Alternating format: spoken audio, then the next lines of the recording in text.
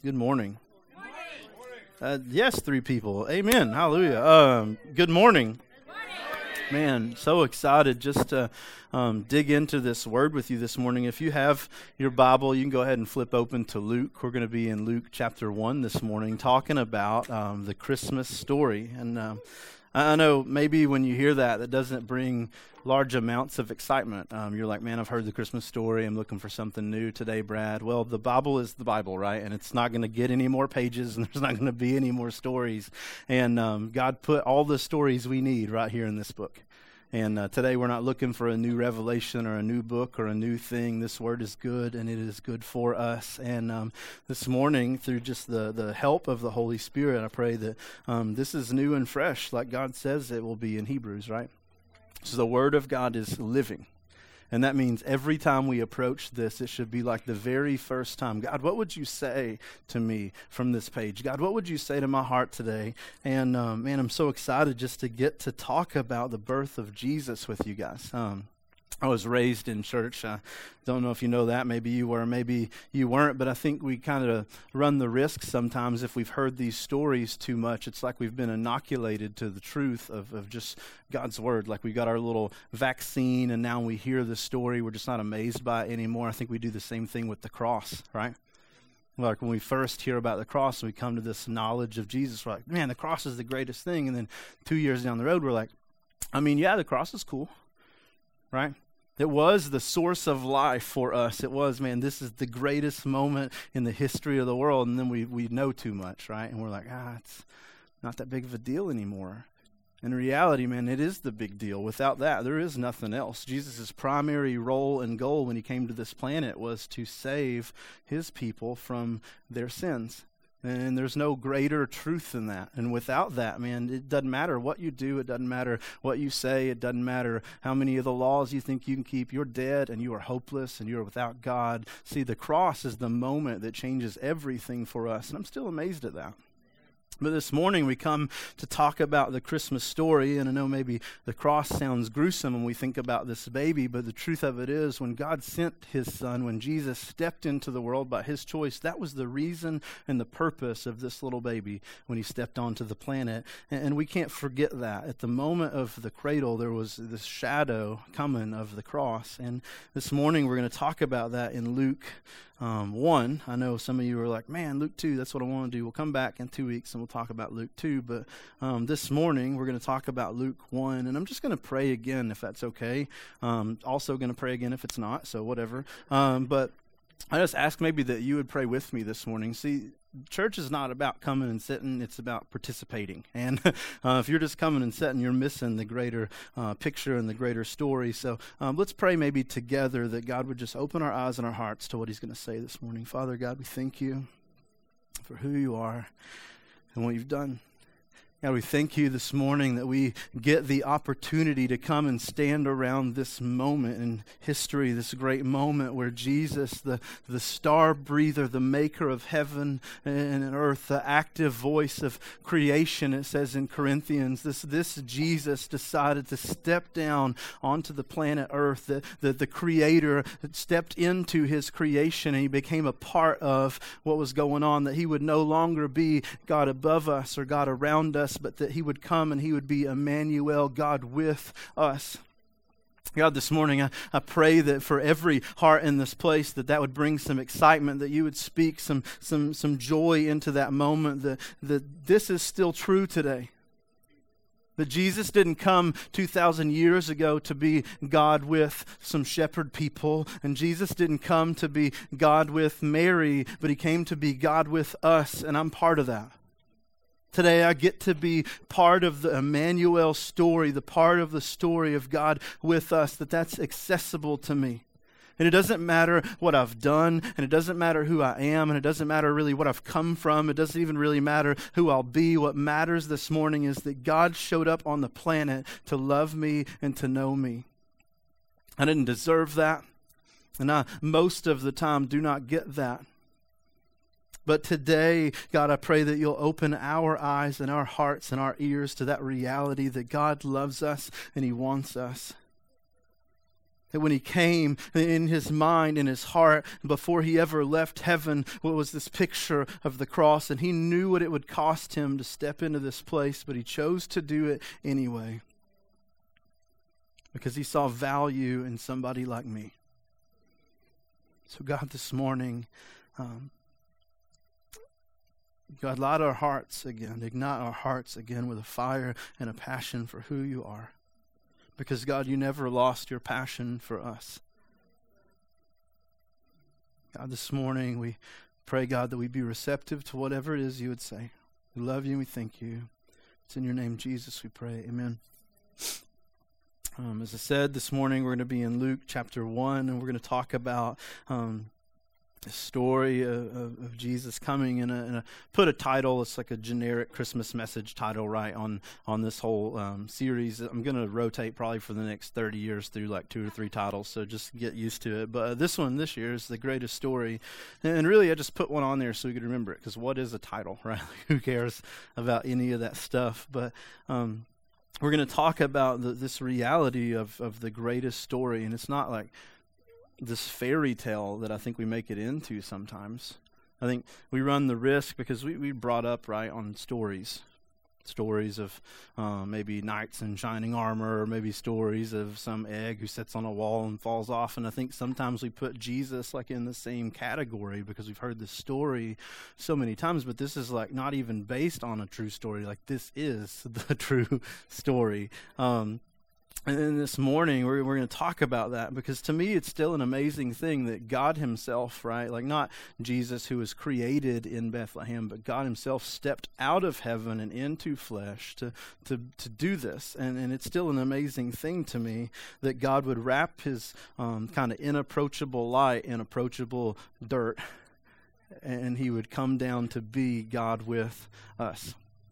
And last week we read out of the Gospel of Matthew, and we talked about Joseph's kind of perspective on that story. And this morning we're going to be in the Gospel of Luke and talk about the other parent, right, Mary's perspective on the birth of Jesus. And this morning, with the help of God, I just pray that maybe it'll be different this time. That God, in His immense knowledge and power, would just open up our hearts to a different truth. But the Gospel of Luke is one of the 2 Gospels that actually talks about the birth of Jesus. We have Matthew, who kind of hits a highlight in there. It's just a little bitty blip kind of thing of the birth of Jesus. And then Mark, which is the abbreviated Gospel, or the Gospel for people who don't like to read much, ignores it completely. And then you have Luke, which is very detailed and kind of Gentile-oriented. So we can kind of step into it. He loves, apparently, the birth story of Christ, and he writes about it for a long time. And then you have John, who comes kind of in the back door and goes a different way through the birth of Jesus, and talks about how Jesus is not just a baby in a manger somewhere, but he's God in flesh, and he came to dwell with us. That this light became flesh, this word became flesh.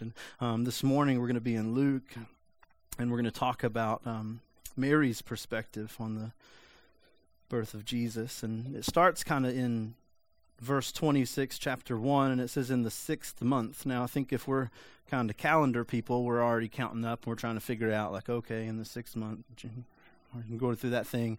But if you look back one verse, it's talking about the 5th month, and the 5th month it's talking about, it's not 5th month of the year, but the 5th month of a pregnancy. Not Mary's pregnancy, but her cousin Elizabeth's, pregnancy.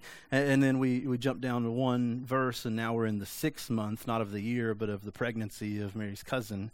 And it says, in the 6th month, the angel Gabriel, which we've read about earlier in the chapter, the same actually angel who showed up to Zechariah to announce the birth of John, who would later be called John the Baptist, not because John's the father of the Baptist faith, by the way, but because John liked to dunk people in water.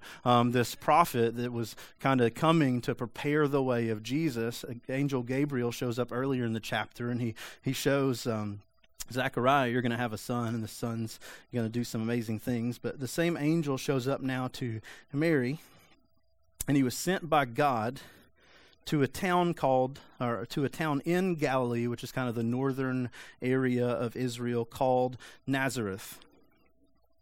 Nazareth is a kind of blip on the radar town, a little bitty town, a little insignificant town, by the way, in the northern part of Israel, a town that if you read the scriptures up to this point in time, there's no mention of. It's not significant in the Old Testament. There was nothing amazing that happened there. It was just a town with very few people in it. Nazareth today maybe is a little bit more popular because the story, but at this point in time, it would be like a one-horse town kind of thing, right? Like there's a stop sign and then you're done, maybe a couple of houses. There's not much going on in the town of Nazareth. And I think the reader hearing this in Luke would immediately be like, well, what? God sent an angel where? Why would he do that, right? Like there's important cities going on in Israel, and there's some important people in Israel, and here we have God sending a message, right? A messenger, an angel to this little bitty town. And you're like, God's already messed something up here. This is weird. And it says he sent this angel to Nazareth to a virgin, which at this point in the story, they don't even care to mention her name. Right? It's just a lady that's never been with a man. We can already tell Mary is not some princess or some priestess. She's just a lady that happens to have never been with a man, to a virgin who was engaged to a man named Joseph. Now we got a name. Mary is known by who she's engaged to. Nobody in the town that lived very far away would have known the name Mary. Nobody outside of Nazareth would have ever heard of this Mary. Nobody would have really thought much about Mary. There's no talents really that we know about that Mary had that would make her stand out. She's not some prophetess that has come. She's just Mary, insignificant to the world Mary. And God's sending a message to Mary. Mary happens to be engaged to a man named Joseph, who again we don't really get much about in this segment of the story, who's of the house of David. Here's a name we can recognize, right? David, King David, who, if you look back in the Old Testament, was the most famous king to ever live in Israel. He was the most prosperous king to ever live in Israel, I guess probably other than Solomon, but he was the most loved king ever, right? Solomon was kind of a weirdo and he did some different stuff. He was rich, but, also not really super great guy. But here's David, who everybody still celebrates, this king that come, and they've looked forever for this promise of this new king that would come through that same line, because everybody loved David. And here's Joseph, who happens to be related to that guy. Now, this doesn't, however, make Joseph really an important man. It would be kind of today like if you were like, yeah, George Washington was my blah, blah, blah, blah, blah, blah, blah, blah, blah, right? Like it doesn't get you anything. You don't get discounts at the Burger King because you're related to George Washington. It's just like a cool story. And here Joseph has a cool story, right? Great granddad was David. Probably a lot of other people could say that too, because again, Solomon. But doesn't really make him a very important guy. And so she was engaged to this man named Joseph of the house of David. And then finally, at the end of this, the virgin's name, by the way, was Mary. Doesn't even say it important, does it? In 28, it says that, and the angel came to her and said, or this messenger came to her and he said, rejoice. A word meaning to feel or to show great joy. And, oh, be super happy, Mary. Rejoice, favored woman. This word favored comes from the word favor, which would just mean kind of like chosen, maybe. That this person is approved of, that this person is tend toward, is a synonym of that. This person has been chosen.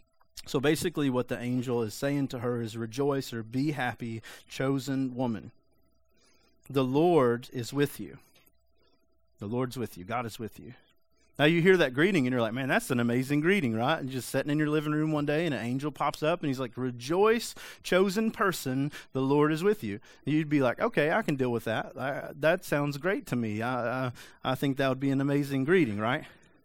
Anybody? No? Okay, cool. Well, I'm good with it. You do whatever you want. But I think that's pretty good news. Hey, you can be happy. God chose you. And it's going to be amazing because God is with you. That sounds like a good greeting to me. You do whatever you want to do. You do you. But it says that wasn't necessarily her reaction. In 29, it says, but she was deeply troubled by this statement.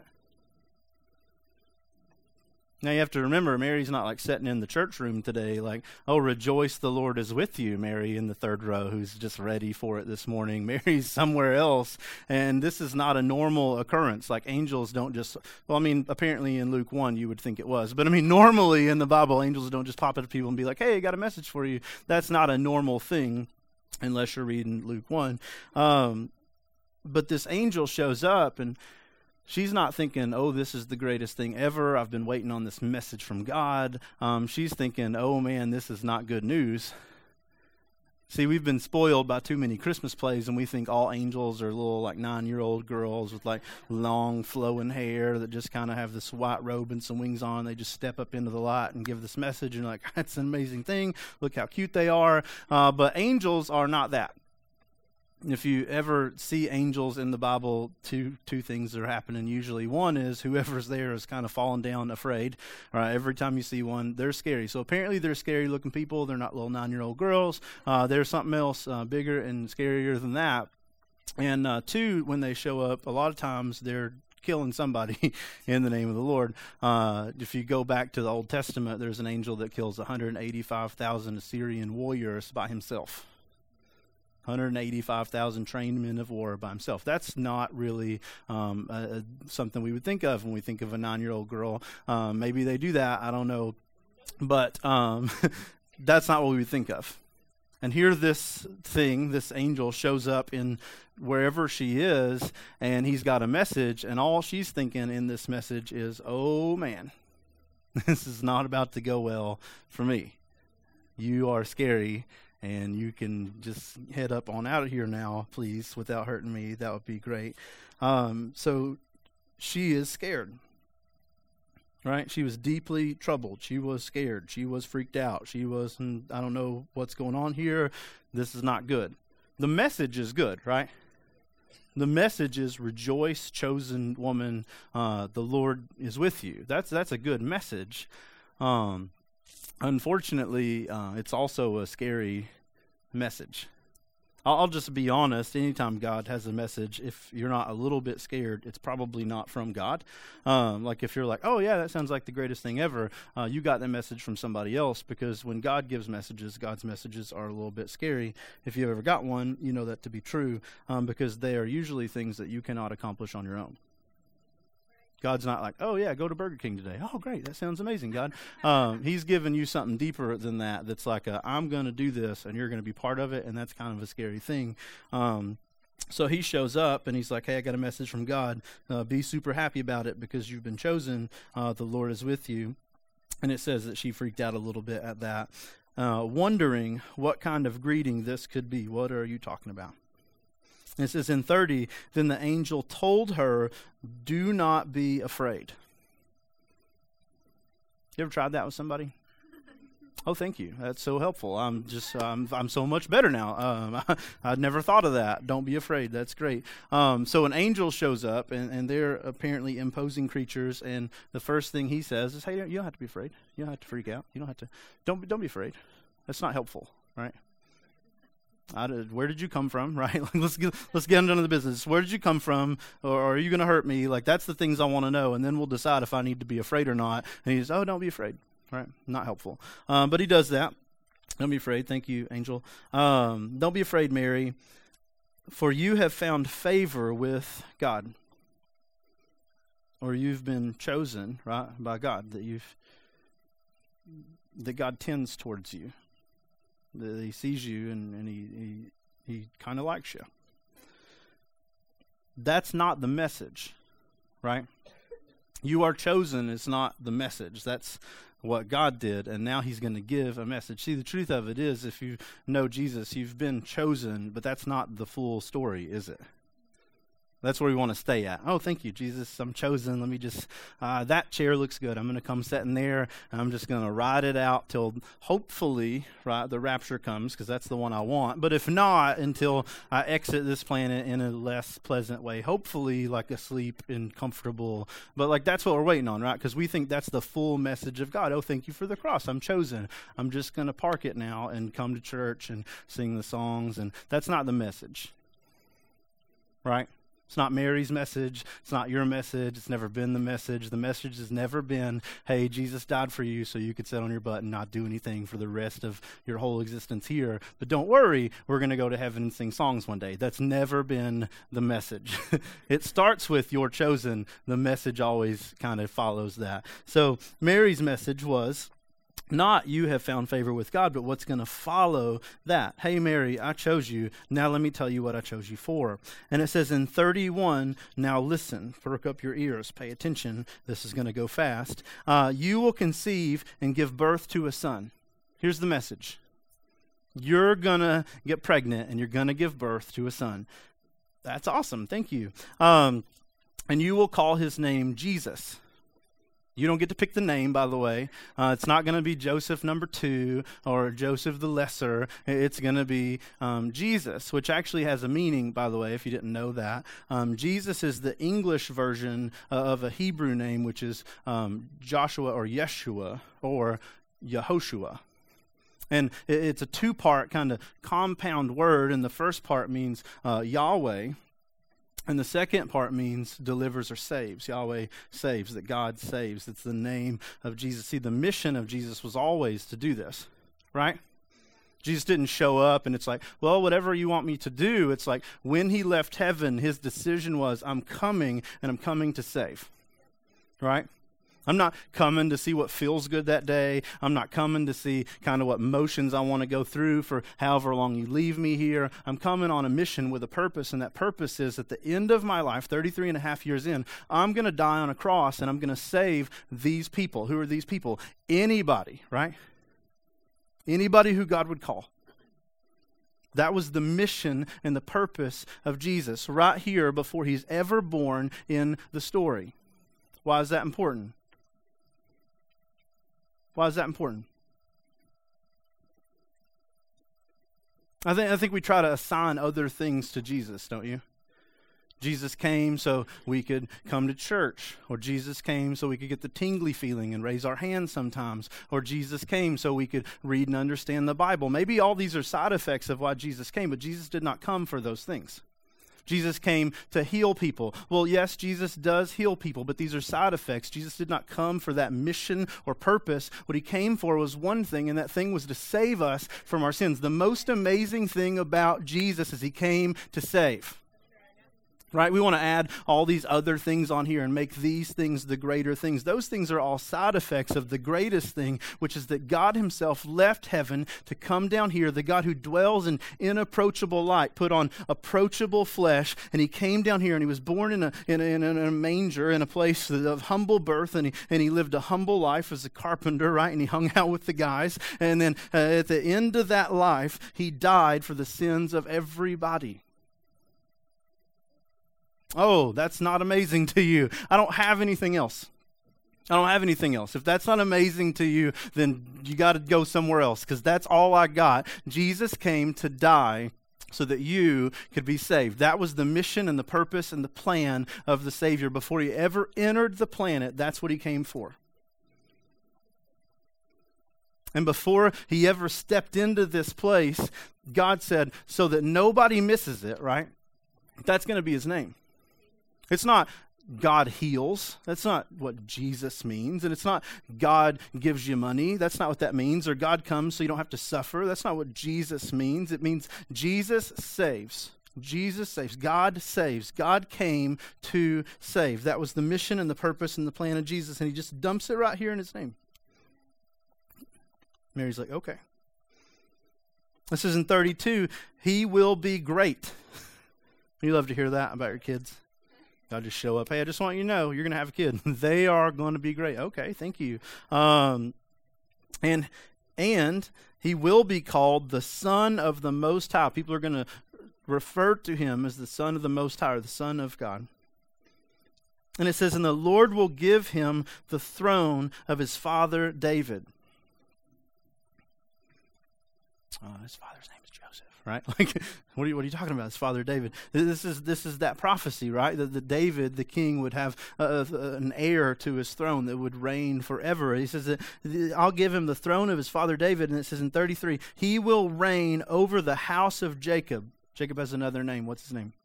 Israel. He will reign over the house of Jacob, or he will reign over Israel forever, God's people forever, and his kingdom will have no end.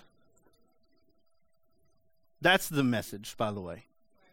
You are chosen as the starting place. That's the message. Can you imagine hearing that? I know, like, if God showed up and he was like, hey, this is what your kid's going to do, maybe some of you guys would be like, man, that sounds amazing. God signed me up. That's cool. That's the greatest. I'll just be honest, Mary, not so much on board with that. Well, how can you say that? Well, listen to what she says. Mary asked the angel, how can this be since I have never been or not been intimate with a man? I've never been with a man. How can this be? You read that and you're like, well, I mean, that's a valid question, but what Mary is saying at this point in time is, hey, are you sure? Are you sure this is you, Mary? That's my name. I'm Mary. Or were you looking for somebody else? From Nazareth. See, Mary realizes something that maybe we don't always realize when we see the story is Mary's really a nobody. Well, what's Mary's claim to fame other than the fact that her son was Jesus? Would we be sitting around ever mentioning the name of Mary had her son not been Jesus? Right? Like, would you have little Mary statues in your house if her son wasn't Jesus? Or would, like, the Catholic Church, would they, like, honor Mary to the degree they do, or even know who she is if her son wasn't Jesus? And the answer is no. Like, Mary had nothing. Mary was a nobody. Mary was just some lady. We don't know what she looked like. We don't know what she did. We just know that she was a lady that happened to be a virgin, that God did something amazing through. Like, Mary is just Mary, right? You can change her name to anything you want to. She could be from any city that she wanted to be from, or God wanted her to be from. Like, there's no significant thing necessarily that we see in the Bible about Mary. She's just a lady. And not only is she just a lady, she's just a lady from Nazareth, right? Like, it was almost like God just took the map of Israel and he's like, hey, what's the smallest city? Nazareth. Yeah, that'll work. Does anything happen there? Like, anything significant happen in Nazareth? No? Okay, that's the one then, right? Like, people would be shocked if it was like, oh yeah, the Savior from Nazareth. That makes so much sense. People were shocked when they heard that. Like, Nazareth was a nothing town, and Mary really, and I'm not trying to be offensive to Mary, she's probably a great lady, was a nobody. And when she heard this message, what she knew that we don't know is, hey, I'm Mary from Nazareth. This is not Jerusalem. Like, maybe you took a wrong turn somewhere, but this is Nazareth. Nobody really even knows me outside of this town. I don't know. I'm not like a prophetess. I've never done the prophet thing. I don't even know how to do the prophet thing. I'm not some priestess. I don't have anything to do with the temple. I'm not some princess. I'm not royalty. There's nothing special about me. I'm just Mary. So when this angel comes and says this, and she knows exactly, like any Jewish person reading these words would know exactly when the angel said this, red flag, Messiah. That's what everybody was looking for with the Messiah, basically. I'm from the throne of David, and I'm coming, and I'm going to set up an eternal kingdom that's going to last forever, right? Like, if you ever read the book of Daniel, this is the Messiah that he's talking about. He would set up a universal kingdom that would last forever. And God just showed up through an angel, and he's like, hey, by the way, you're going to give birth to the Messiah. Yeah. Isn't that crazy? Like Genesis 3, all the way through the book until right here, you've been looking for this guy, and I know like a whole lot of people have given up on the fact that this guy's even coming, and you, Mary, from Nazareth, I know, you are going to give birth to him. That would be the equivalent of God showing up to you, ladies, and being like, "Hey, by the way, you're gonna be the mother of Jesus." No, right? How does that even make sense? It would make sense, right, if it was in the palace, maybe. Oh, God's son definitely could be born into a palace. I could totally see that. Yeah, I agree. Amen. Hallelujah, Father. Or maybe even to the temple, right? Like some Levite lady who was like maybe the wife of the high priest. Like maybe we could see that. It's significant, right? Something to offer. But here's Mary. Like, what does she even do? Does she know how to do anything? She maybe doesn't even know how to cook. Like, we don't know if Mary irons or cooks, or we don't know if she does anything. She's not like a business lady. She's not important really to anything in the story up until this point in time. And God says, yeah, I know you're unlikely. I know you're not the one everybody's really necessarily looking for. I know that you're a nobody and you're from a nobody town, but I'm about to make you a somebody in my story. Mary, like all of us, is like, are you sure? I don't know that is something that makes sense to me. How can this be? I've never even been with a guy. How can I be pregnant? I think you have the wrong Mary.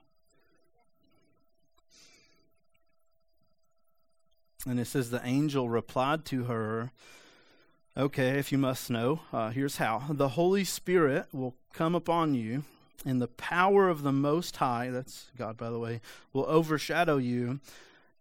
Therefore, because of what God has done, the Holy One to be born, not if or maybe or if God chooses, but the Holy One that's going to be born will be called the Son of God, or literally will be the Son of God.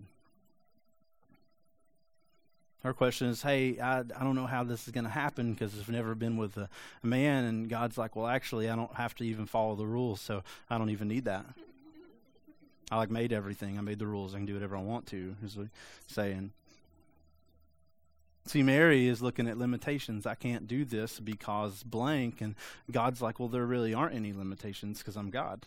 Like, yeah, you're Mary, you're normal, you're average, and Joseph, like, yeah, he's whatever, but I'm God, and I don't even need any of that.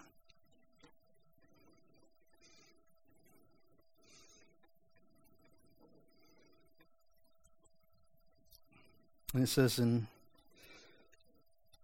36, the angel even says, consider your relative Elizabeth. You know, the story we didn't read before this. Consider your relative Elizabeth. Here's the synopsis of the story. Even she has conceived a son in her old age. And this is the 6th month, so there it is again, for her who was called barren. The angel comes and he's like, I know this seems crazy to you. It seems impossible, actually. But think about Elizabeth. You know her, right? And it's like your cousin. You have been staying with her. They never thought she was going to have a kid. Actually, she's older. Like, she shouldn't even really be able to. And people were calling her barren. Oh, there's no way Elizabeth's going to have a kid. It's not a possibility. They've tried and they've prayed for it, and it's been a thing, and they've just never been able to. She's never going to have a kid. People had given up on the fact that Elizabeth would have a kid, is really what the angel is saying here. But look, now she's 6 months pregnant. That's maybe not a big thing to you, but it's really a big thing when everybody thinks you can't have a kid, and really physically you shouldn't be able to. Your body kind of shut that down, and God just started it back up again. It's a big deal. And then the angel comes on with this statement, and he says, for nothing, not one thing, will be impossible with God. Not one thing will be impossible with God. Nothing will be impossible with God. And the proof of that, like, here's the proof that I'm meaning what I'm saying, is I'm the same angel that showed up to Zechariah and said, hey, Elizabeth's going to have a kid. And Zechariah, like, he laughed at me. And then I took his voice away for a couple months. It was kind of a joke we have going on. And then she's 6 months pregnant. He's still not talking, by the way, at this point in the story. But he didn't think that I could really be telling the truth either. But here we are, doing amazing things over here. For nothing, not one thing is impossible with God. Don't you love that statement? Not one thing is impossible with God. See, the problem is Mary was looking at this whole thing from, like, Mary's perspective. I'm just Mary, and I'm just over here in Nazareth, and, like, I don't even think, like, trade happens with Nazareth. It's just, like, there, and, like, nobody goes there because it's nothing. It's like a nobody town. Here's Mary, who, like, maybe 7 people on the planet, I'm exaggerating, know who she is, and she doesn't really do anything special. And Mary sees what God is saying, and she's like, yeah, but I'm Mary. that can't happen because I'm Mary. Like, I'm just Mary, right? Like, maybe that Mary or maybe Mary over there, but not me. I'm just Mary. And the angel says, but look what I did through just Elizabeth. Look what God did through just Elizabeth, who everybody also thought was just Elizabeth, and there was no way that was going to happen, and everybody counted that out. And here God is in the picture doing stuff that everybody says that he can't do. And if God can do that stuff over here with Elizabeth, then God can do that stuff over here with Mary, is really what he's saying. Because not one thing is impossible with God, and the proof of that is God's doing impossible stuff everywhere with people that are willing to be used to do impossible things. See, the truth of it is what we always think God's willing to do is the possible things. So what we do is very little and very small, right? We are looking for things that we can do under our own power. That way, if God doesn't actually show up and God doesn't actually do anything, that we can probably still make it happen and we won't look dumb. But God actually is not ever interested in doing things that we can do on our own, right? Like he gave you the power to do the things that you can do on your own. So he says, go do the things that you can do on your own. It's not a God thing to wake up an hour early and come do and come stand at the door. That's not a God thing. That's a you thing. Anybody in the room can do that. God is interested in doing the things that are bigger than us. Like, those are the moments that God will show up for. And the thing I love about this story is what God's saying is it's not just special people that God's willing to do that for. You didn't even get that, right? Because immediately you're like, I mean, yeah, maybe for you. You're doing that whole Mary thing, right? Like, well, I mean, maybe for that Mary, but not for me. He just kind of does the little stuff through me. I'm a little stuff person, and he's anointed special people to do big things. And the truth of it is, if you know Jesus, you've been chosen, and there's a message that kind of flows out of that. There's a thing that comes after that, and none of those messages are, I just called you to come and sit here. Oh yeah, you're a sitter. Hallelujah. I died on the cross so you could sit. That's, man, that's all I had for you. Sorry you didn't get the lottery with Jesus, right? Like, maybe other people, they got a gift, and like God's going to use them for amazing things, but you're just Mary. That's what we think about when we do this whole church thing. And this story is totally the inverse of that. And it's, hey, God will just choose people that are willing to be chosen. And then God will do crazy stuff.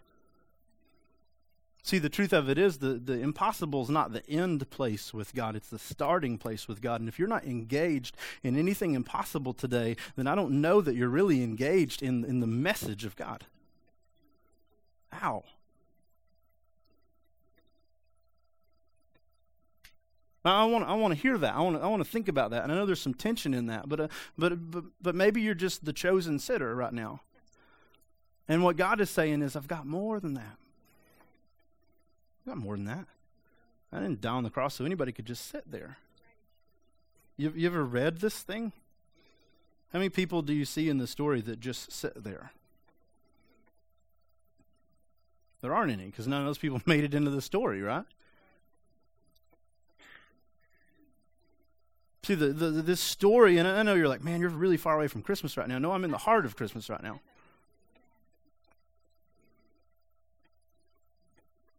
Is that God came to choose people, to call people, and then out of those people, God chose to do extraordinary things.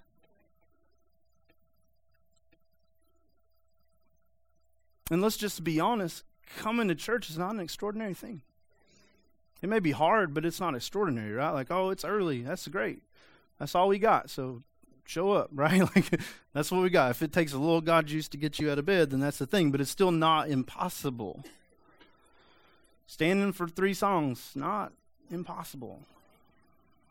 Right?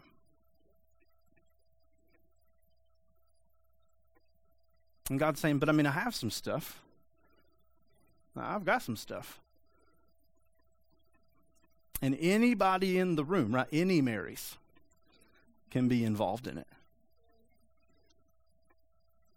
And see, I think this is such an important message for us, because I think what we do is, like I said, we try to deflect. No, it's for them. It's for them. I could never stand on stage. Well, maybe not, but maybe that's not your impossible thing.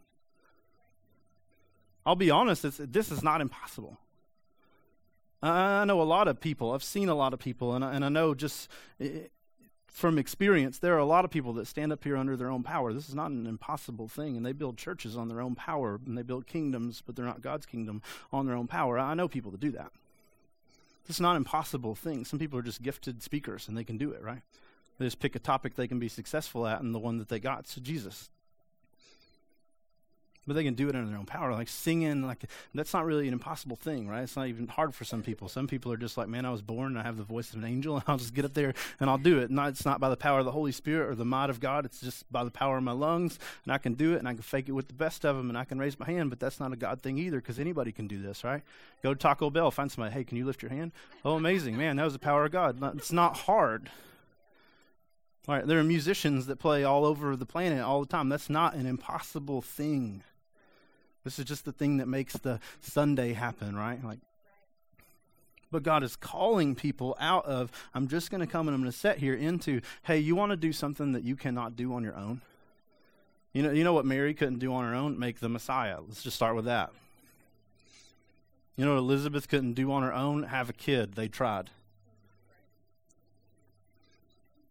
And you know why God showed up in each story? Because God wanted to write a story that wasn't about Elizabeth and wasn't about Mary. It was about God. And that's what happens when we engage in the impossible. Because here's the deal. When you engage in the impossible, people are going to look at you and they're going to be like, there is no way that idiot can do that. And you can say, amen, brother. It's all him. And maybe 3 months down the road, they're going to still be looking at you and be like, no way you're going to do it. No way you're going to do it. No way you're going to do it. And you're like, that's true. I'm not going to do it. But just keep watching. Just keep looking, because I know that God has said this, and I know that God will do it. I don't have to be educated or trained or called. I don't have to be confirmed. I don't have to be anything, because God has called me to do it. So I will just go and I will do it. Amen. Right? Like anybody with me this morning? Like anybody, like even just a little bit with me this morning?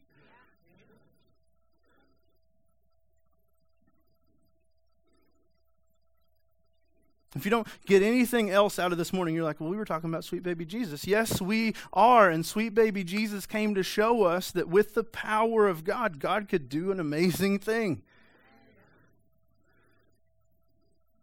And the truth of it this morning is this story should show us that God is willing to write amazing, impossible stories through the lives of anybody who is A, chosen, saved, knows Jesus, but then B, is willing to answer. You know why we don't see more impossible things in the church? Because we've settled for less. We read these, isn't it crazy? We read these stories and we're like, oh my gosh, look at these crazy things God did, but there's no hunger in us to see God do a crazy thing. You ever read Acts? Like you ever just read it? You ever just in that story been like, dude, wouldn't it be so awesome just to walk into the hospital and be like, be healed, and people just get up out of the bed? Wouldn't that be an amazing thing? And I'm not saying that's your thing. Go try that. It may work for you. I'm not saying that's your thing, but isn't there like even a little bit of a hunger in you to be like, man, wouldn't that be awesome?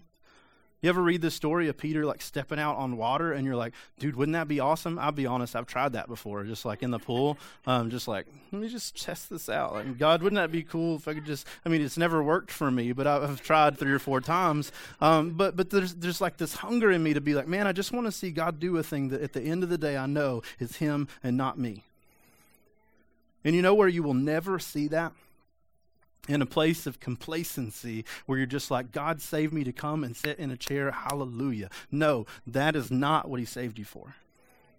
Like, come sit in the chair because we need this, right? But he gave you 6 other days to do something else. Amen.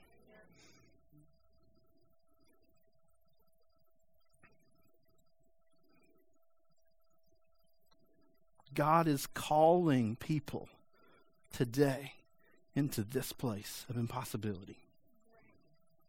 You ever had God just say something and you're like, that's crazy, and you just shut it out? I can't do that. You ever heard maybe even God just say, hey, go talk to that person about Jesus, and you're like, I can't do that. Maybe that is like the first step out on the water into the impossible, right?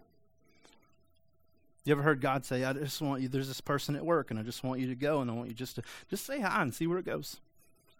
And you're like, no. Anybody?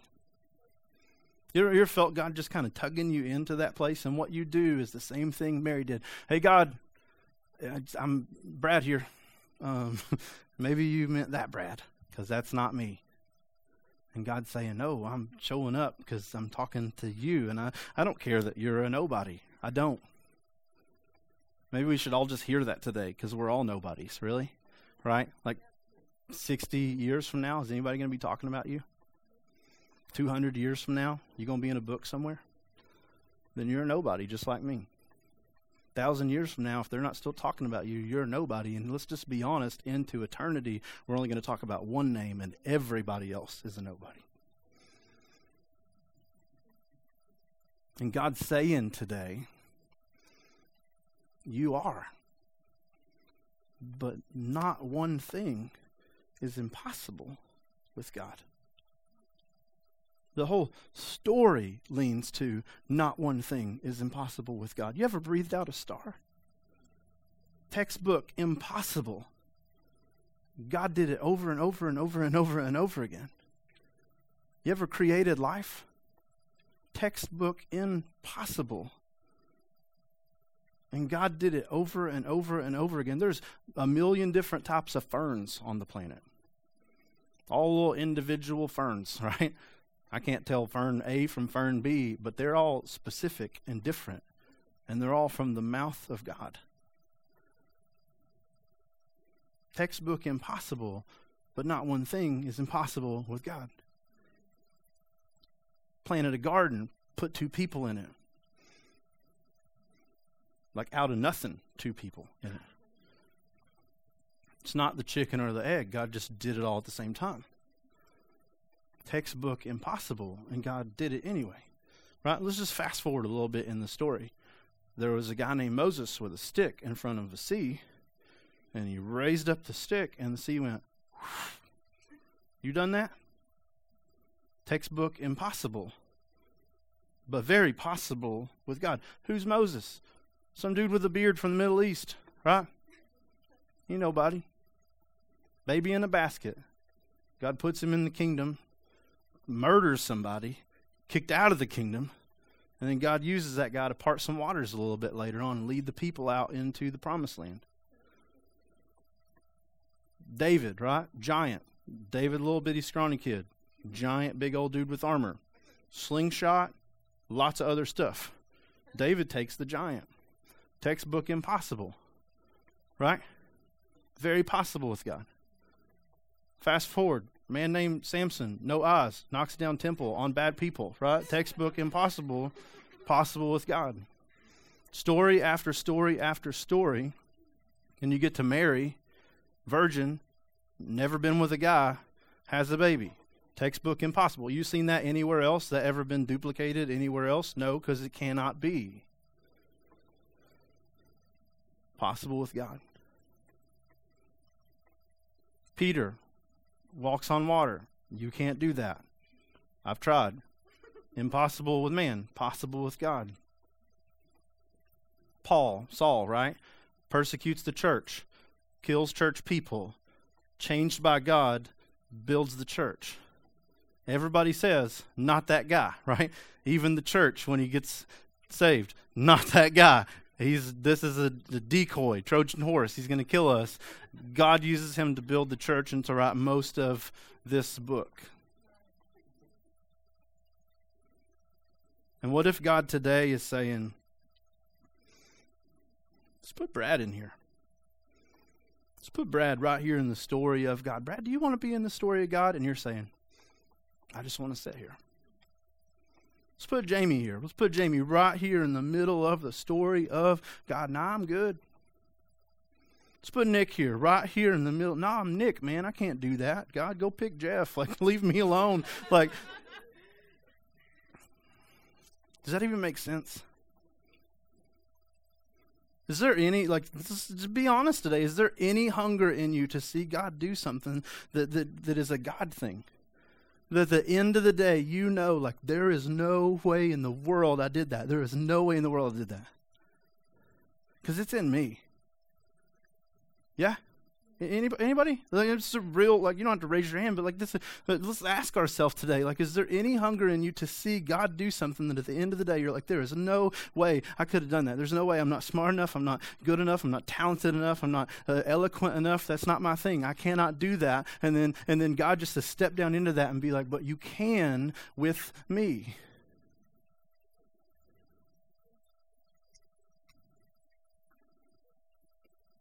Can I just be honest with you today? If you know Jesus,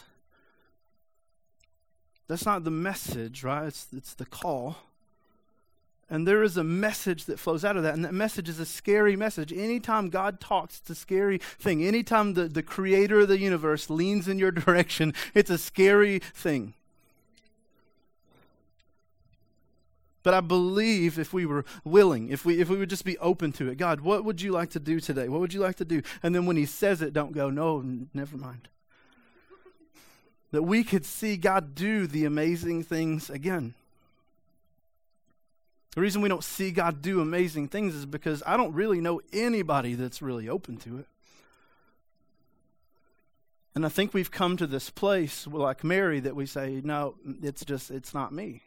I want to see somebody do it, but I don't believe you'll do it through me. And maybe God's just saying, well, it's not really about you. I'll do it through anybody who will say yes.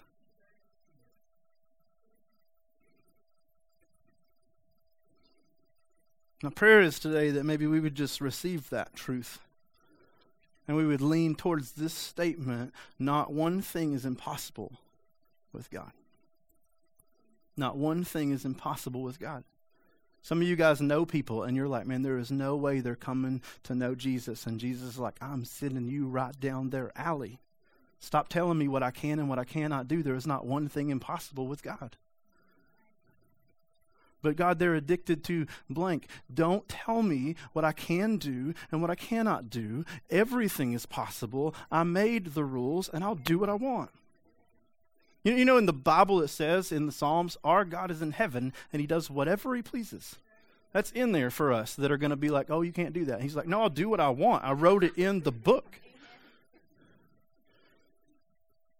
And maybe today is a church, as a people, I don't care if it's 2 or 10 or 20 or 200. Maybe today if just somebody would just say, God, I'm willing, and I don't want to tell you what you can and cannot do anymore. I'm just willing. We would see that again. And then maybe we could hear God say, didn't I do it through them? Why wouldn't I do it through you? Didn't I do it through them? I called you the same way. Didn't I work through them? They got the same cross and grace and love you did. The invitation this morning is a wide open invitation to those that are chosen. Let's pray.